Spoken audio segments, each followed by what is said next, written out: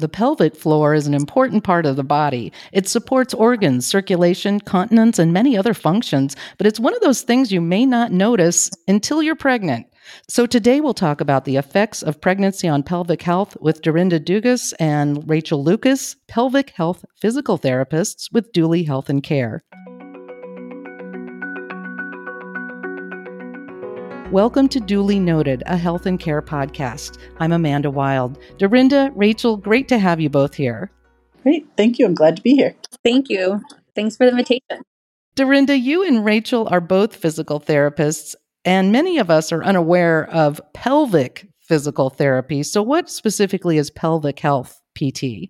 So pelvic health physical therapy tends to encompass kind of a wide umbrella of different conditions. Pelvic floor therapists will often treat women who are pregnant, also in the postpartum period. There are also other conditions outside of pregnancy that affect both male and female pelvic floor function that can contribute to pain with everyday activities. It can contribute to either urinary or bowel loss or leakage, and just sort of general stability for the pelvis, which can contribute to things like low back pain. So pelvic health PT corrects those conditions? Yes. Pelvic floor PT is looking at the pelvic floor muscles, which respond to physical therapy just the way any other muscles in the body would respond. They're just a little bit harder to get to and tend to control functions that most people don't talk about as frequently with other people. So, Rachel, what postpartum health issues are addressed by pelvic health PTs? So one of the main things that happens when a female becomes pregnant is we have extra hormones circulating throughout our body, which relaxes the ligaments that help stabilize the pelvis normally. With less of that ligamentous support, the pelvic floor has to work even harder to take up the slack to keep a person upright as that fetus and uterus grows. At the same time, the pelvic floor muscles lengthen and weaken as pregnancy progresses. And so due to all these changes that happen to the woman's pelvic floor, even before childbirth, the pelvic floor can then also be affected during childbirth, whether you have a vaginal delivery or a C-section, and can cause pelvic floor dysfunction. So, Dorinda, what are some of the most common pelvic floor issues that you see that women may experience after childbirth, and what are their potential long-term effects? So the one that is by far the most common and that gets joked about by many new mothers is the urinary leakage with coughing, sneezing, laughing, jumping, and those types of activities. That is probably one of the most common issues afterwards and is one of the things that can be most easily treated with physical therapy. Long term, if you don't get treatment for it when it's just little leaks that are occasionally happening, it can progress to bigger leaks or more frequent leaks, leaking where the activity isn't as vigorous and can contribute to a lot more sort of social isolation and issues that way. Also, for women who've had a vaginal delivery, if there was any tearing or an episiotomy, they can have some pelvic pain from that may interfere with return to intercourse with their partners. That can be something that lingers if it's not treated and doesn't necessarily get better on its own. And the diastasis of rectus abdominis, which are the abdominal muscles and the gap there that gets created by pregnancy, can also be treated as part of the pelvic floor rehabilitation. If you don't treat that early on, sometimes that can contribute to back pain and just a general feeling of weakness with a return to exercise or even childcare activities as the baby grows and gets heavier when you're still lifting and carrying them around. So, like most things, it's better to treat this sooner rather than later. Rachel, we've been talking about what goes on during pregnancy and how physical therapy might be able to help with pelvic floor stuff, but we haven't talked about the how. So how can physical therapy help women address and manage pelvic floor dysfunction post-pregnancy? So a therapist trained in pelvic floor physical therapy will do a comprehensive assessment of not just those internal pelvic floor muscles, but also hip strength and core strength. But it is important to be able to assess those pelvic floor muscles internally so we can assess for their strength, their coordination, their endurance, so we can really tell what has changed during pregnancy. And like we touched on, the sooner you get into a pelvic floor physical therapist, the better it is because, again, if these issues are left unaddressed, they can become greater imbalances later on in life. Dorinda, are there any specific at-home exercises or techniques that can help strengthen or rehabilitate pelvic floor muscles either before or after childbirth? You can do Kegels prior to pregnancy, during pregnancy, and immediately postpartum. Those are sort of the fancy name for pelvic floor exercises. It can be confusing for some women to know if they're using those muscles correctly, because when you do a pelvic floor contraction appropriately, you're not really able to see it because those muscles are underneath your pelvis. For people who don't feel confident in their ability to do them correctly, getting an evaluation by a PT at any point can be helpful. There are some general cues about how to do them, but the pelvic floor exercises are typically the best way of preparing your pelvic floor for pregnancy and to rehabilitate it postpartum. In general, physical therapists will tell you that having a regular exercise program that includes some cardio, some strength-based training, and some flexibility training is just a general good way of keeping your entire body in shape. And you can consider the Kegels or pelvic floor exercises to be a part of that whole body exercise program. So the more fit in general you are, the better support the rest of your body is giving to your pelvic floor.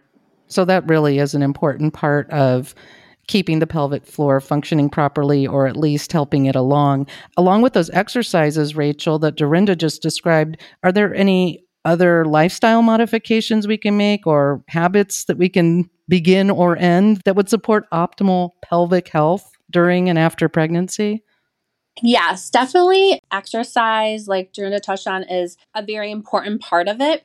But a lot of items that we go over with our patients is really maintaining a healthy diet. Or if you can during pregnancy, start in a healthy diet. But a lot of times it's hard to start it then. But by minimizing the amount of weight that you gain outside that healthy range, this helps to minimize the stress on the pelvic floor. Also, touching on diet, eating a diet that's high in fiber is important because this helps to keep our body and our bowel schedule more regular and avoid constipation, which constipation can also increase stress on the pelvic floor. Drinking plenty of water to help with overall health, but also to, again, maintain good bladder and bowel health. Dorinda, is there a connection between the abdominal separation that some people experience and pelvic floor dysfunction? And how can physical therapy address that issue? Yes. So most women during the third trimester of pregnancy will have a gap between the two big abdominal muscles that run down the center of the abdomen. That is called diastasis recti, and it can contribute to postural issues, low back pain, and just a feeling of weakness postpartum. The pelvic floor muscles, along with these same abdominal muscles, your back muscles, your hip muscles, they all play a role in providing stability to the pelvis and the torso when you're sitting, standing, any of those positions involved for daily activities in childcare. Most pelvic floor therapists who are treating postpartum patients will find that they have additional training to assess and rehabilitate that diastasis. Doing the appropriate progression of abdominal exercises can help close that diastasis sooner postpartum. And even sometimes, even years postpartum, people have come in and we've been able to make the diastasis smaller. It also helps patients feel comfortable and confident in returning to exercise and that they're not going to do anything that might injure their abdominal muscles or cause them to have back pain because they're compensating for the diastasis. And so physical therapy really gives patients both the right set of exercises to match what level of function and strength that they have, and then being able to progress them through additional exercises to build up that strength and function so that they can return to whatever type of exercise they prefer, whether it's videos or classes or doing things on their own. They can feel comfortable that that's protected. We'll also typically cover other things that may contribute to having a diastasis get worse. Like Rachel mentioned, things like constipation, poor lifting technique, different childcare activities that can stress out that area, if done incorrectly, can actually make a diastasis worse over time. And part of the treatment is education on how to avoid those types of activities. It sounds like any pregnant woman or post-pregnant woman can benefit from pelvic therapy PT. But Rachel, what are some signs that indicate a woman will benefit from seeking physical therapy for postpartum pelvic health concerns? There definitely is a plethora of symptoms and signs that can happen due to the trauma of carrying a baby for 9 months and childbirth, whether through C-section or vaginally. But some of those signs and symptoms can include pelvic heaviness, tailbone pain, pelvic pain, pain with intercourse, urinary urgency and frequency, the famous leaking urine when you're coughing, sneezing, jumping, laughing, feeling like they have some bulging or doming in their stomach when they're moving. They could have bowel issues, including constipation, fecal incontinence, pain just at the incision, such as at the C-section incision, or if they had vaginal childbirth at the perineal scar, or just difficulty standing or sitting. So, if a woman just doesn't feel right after they gave birth, they just feel like they're weak and they don't feel right, like we've kind of touched on throughout our talk, is just seeking that help sooner, being their own advocate, even if their doctor doesn't really recognize that they may need physical therapy at this point, just to get that optimal outcome and improve quality of life. That's a great point. Thank you, Rachel. And Dorinda, thank you. This is crucial information on how physical therapy can help and correct pelvic floor issues after the strain of pregnancy. And I'm sure a lot of us will benefit from it. Thanks again. You're welcome. Thank you. Thank you. That was Dorinda Dugas and Rachel Lucas, pelvic health physical therapists with Dooley Health and Care. For more information, visit dooleyhealthandcare.com. If you found this podcast helpful, please share it on your social channels and check out the full podcast library for other topics of interest to you.